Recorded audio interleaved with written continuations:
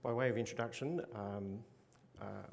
I grew up in a Christian household and actually on the north end of Elizabeth. So I haven't always lived down in Brighton.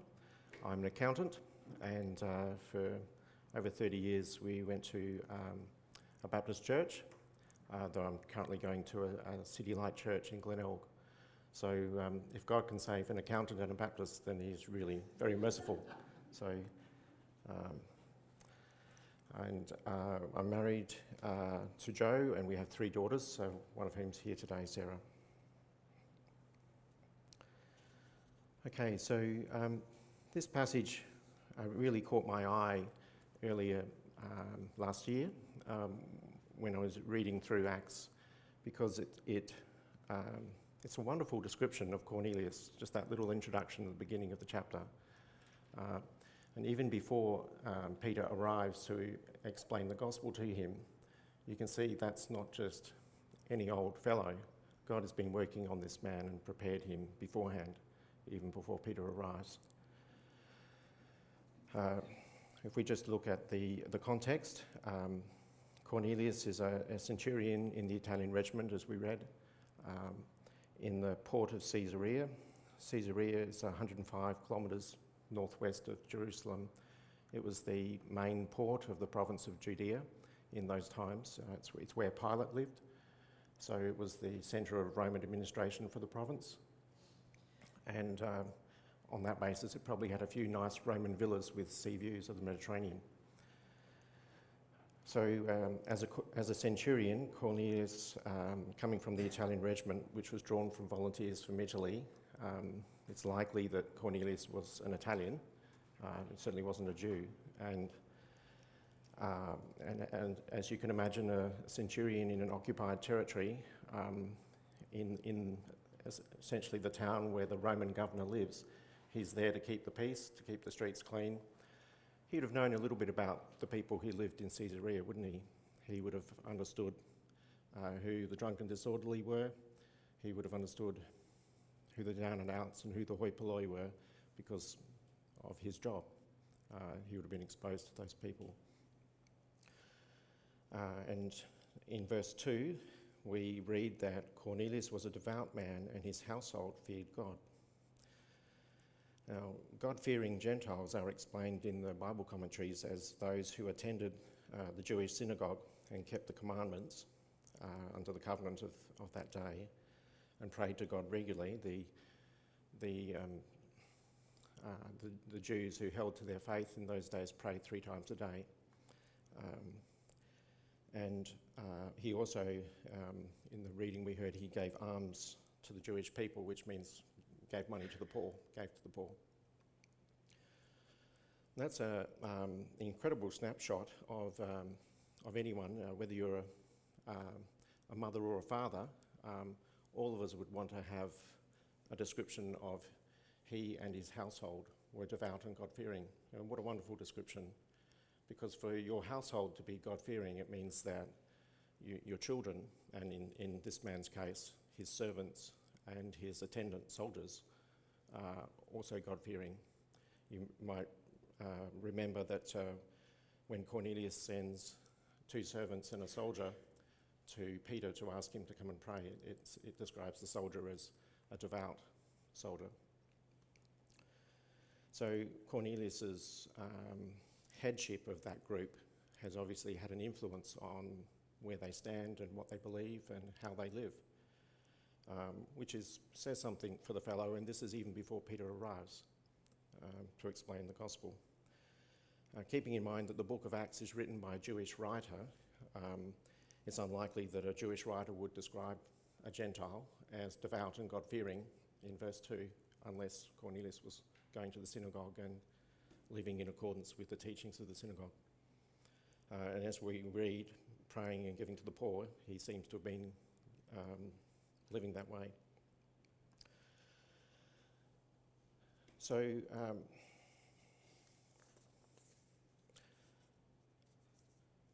let's look at the significance of Cornelius' actions. The 2 actions were praying regularly and giving to the poor. Note in verse 4, the angel who appears before Cornelius says, God has heard your prayer and remembered your gifts to the poor. So they both seem to be significant actions that God has taken notice of. Now, we know, all of us here know, that some of the poor are poor for no fault of their own because of things that have happened to them that they can't control. Then there are others of the poor who might be poor because of bad decisions they've made or things they haven't done. But it doesn't say Cornelius gave generously to those who deserved it. It says he gave to the poor. So that's significant, because in his job he obviously knew who was deserving and who wasn't. You know, he's a centurion keeping the streets clean. He knew who the drunk and disorderly were, but he gave to the poor. If he'd only given to the deserving, what would that say about his understanding of the basis of God's love for him? It would say that he thought he deserved God's love.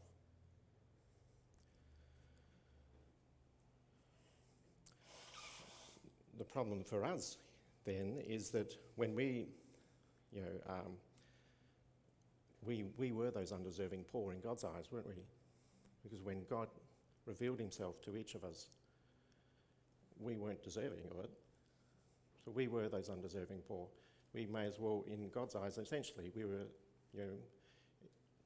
I'm sure each of us has looked at someone who perhaps they're on drugs or they've caused some calamity in their own life by their foolish actions. And you might think, I might save my efforts to help someone who's more worthy and who's trying to get out of it. Why would I love someone who's undeserving? But God loved us when we were undeserving. So even if we're not a drug taker, for instance, we've all made bad decisions and we've all failed to do things that we should. So that's where we are in that. Yet God sent his only son. But this isn't just about loving the poor, is it? It's about loving each other. It's about being transformed by your faith. Cornelius' household were with him in his God-fearing and devout behaviour. So it's not just the poor he was giving to his children, to his wife, to his servants. Those servants were probably slaves. He was under no legal obligation to be nice to them, and often the masters weren't nice to their slaves. But these slaves are devout. Everyone in his household has been influenced by his godly behaviour. So it's far broader than just, I'm okay with God because I've been giving to the poor. He has a soft heart. He's been loving everyone in his relationship circle.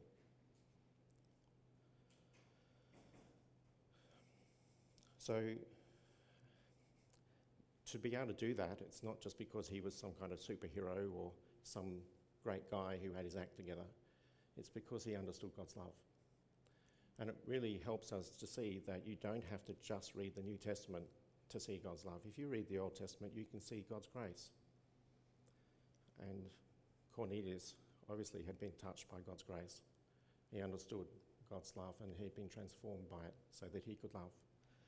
And when you're transformed by your understanding of God's love, then it's not just a works that you have to churn out. I've got to put on a happy face and smile and be nice to people, because you're transformed, because you are secure, because you trust that God does love you, and that softens you. Might even soften you enough to wash the dishes for your wife, or to be kind and spend time with your children instead of watching the cricket. There's all those subtle ways in which we can ignore those around us or take them for granted. But Cornelius is the bannerhead Gentile to receive the gospel. So it's no accident that God has prepared him and set him up for us to see someone receiving the gospel. But that's not just Cornelius, that's us as well. This is the model that we're following. God has given his gospel to all the Gentiles in this room, and he has prepared all of us to be transformed by his love, by his grace, by his holiness, so that we too can be secure in that and love each other, as we can see that Cornelius does. It's interesting, this is the administrative capital of Judea, and Cornelius is at least a middle-ranking officer. We don't hear about his magnificent villa with sea views of the Mediterranean or the snazzy chariot that he rides around in. They talk about what you read in verse 2, because that's the important stuff, and that's what really matters. And I think we'd have far more respect for him reading what we do read than to know he had various material belongings. Now, if we go back to your primary school years, you probably sat in English classes and did a compare and contrast exercise. So if we do that with Psalm 14 now, just reread it to do that. The fool says in his heart, there is no God. Now that's us. When you read this psalm, you may think, what an awful person. But that's us, unless God reaches out and touches us. It says, they are corrupt, their deeds are vile, there is no one who does good. The Lord looks down from heaven on all mankind to see if there is anyone who understands, any who seek God. All have turned away, all have become corrupt. There is no one who does good, not even one. Do these evil doers know nothing? They devour my people as though eating bread. They never call on the Lord, but they are overwhelmed with dread, for God is present in the company of the righteous. You evildoers frustrate the plans of the poor, but the Lord is their refuge. Oh, that salvation for Israel would come out of Zion. When the Lord restores his people, let Jacob rejoice and Israel be glad. Now, there's a number of direct comparisons to those first few verses of Acts there. When you pray to God, you're seeking God. So when the angel in verse 4 of Acts 10 says, the Lord has heard your prayers and seen your gifts to the poor, the prayer part is about Cornelius' heart is seeking God. He's not just caught up in his own inward-looking life or, chase for his own glory. Whereas in Psalm 14, in verse 2, it says, the Lord looks down from heaven to see if there are any who seek God. So the mark of an evil person is you're not seeking God. The mark of one of God's people is that you are seeking God, and part of how you're doing that is you're praying. Obviously, you're reading your Bible, you're having fellowship and hearing about God's word. That's part of seeking God, isn't it? So Cornelius was praying regularly, and God's hearing his prayer and says, this man's seeking God. So that's a direct contrast between us in Psalm 14 and us as God's people, if you take Cornelius and the other people out. And in verse 3, it emphasises what I've just said. It says, they've all turned away, they've all become corrupt. There is no one who does good, not even one. So they've turned away from whom? They've turned away from God. They're not seeking him.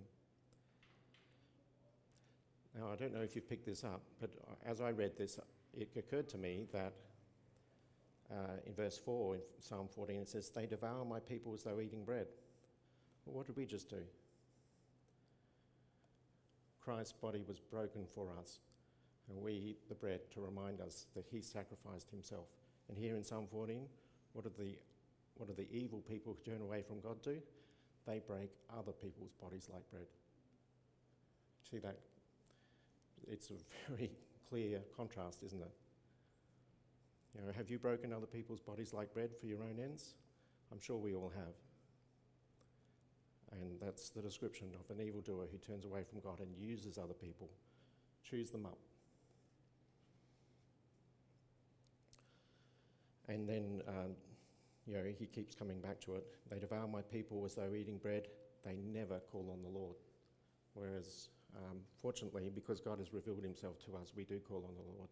We do ask him to help us with our woes, and we do seek him, and it's worth noting a third of the Psalms talk about waiting on God. So we may be praying and we may be asking about that thing we can't control. You know, I had a daughter who was in bed for 4 years. The doctors couldn't fix her. She is up on her feet now, and by the grace of God. But we can't solve everything, can we? So we might call on the Lord, but we need to understand that we might have to wait on the Lord as well.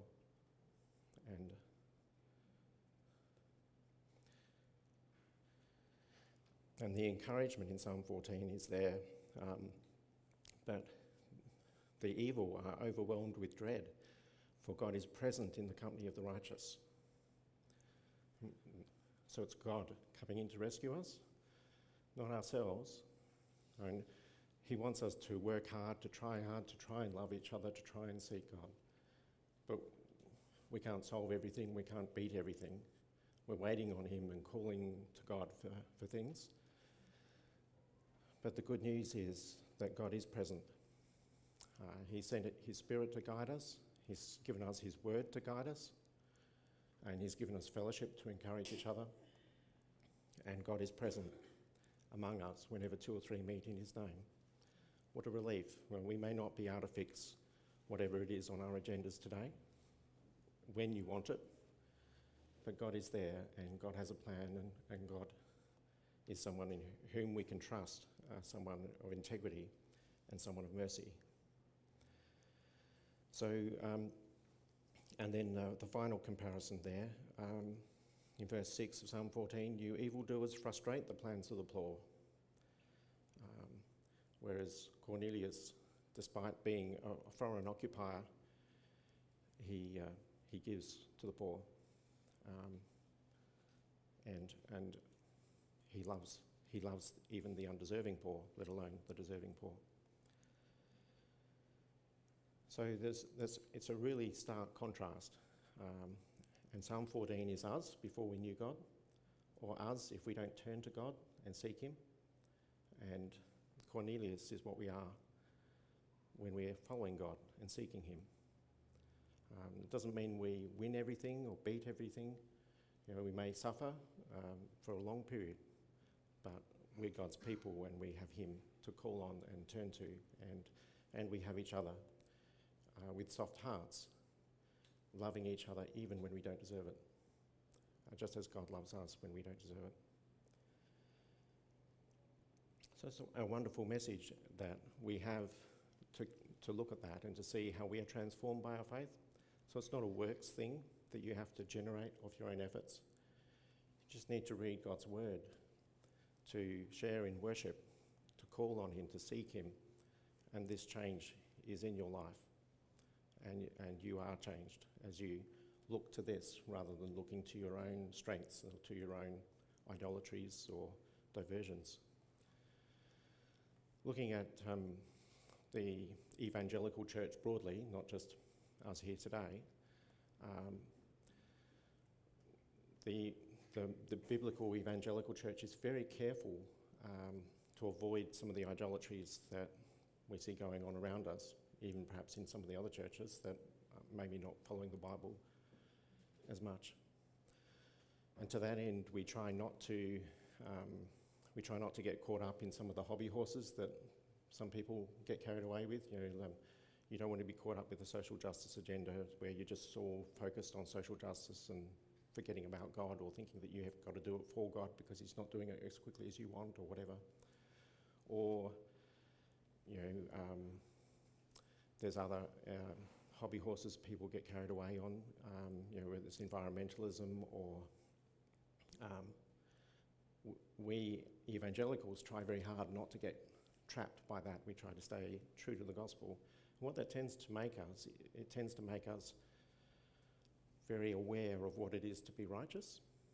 And so we try to be holy, which is a good thing. But sometimes while we're trying to be holy, sometimes we forget to love.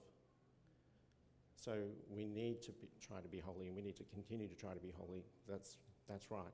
But we need to not forget to love and to have a soft heart, even for those who don't deserve it. And I'm not just talking about the poor. But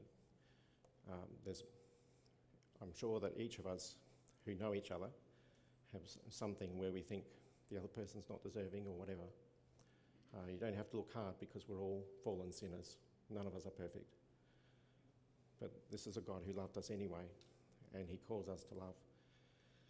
You might know the verse in Matthew 22, verse 37 to 39, where Christ says the most important thing is to love the Lord your God with all your heart, with all your soul, with all your might, and that the second most important law is that you must love your neighbour as yourself. Now, I think, and Christ says every other law hangs off those two. So Christ understood the importance of love at the centre of our holiness, that if we are loving God, flowing from that, we can love each other. And of course, that's within a righteous framework of holiness, God-fearing behaviour. But so be encouraged that you can be transformed by your faith, and that we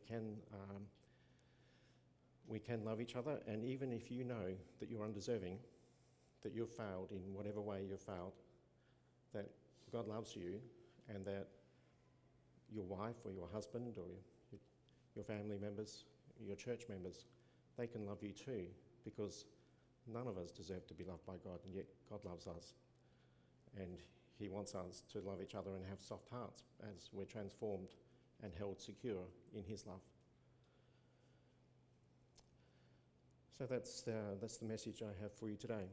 So God bless and amen.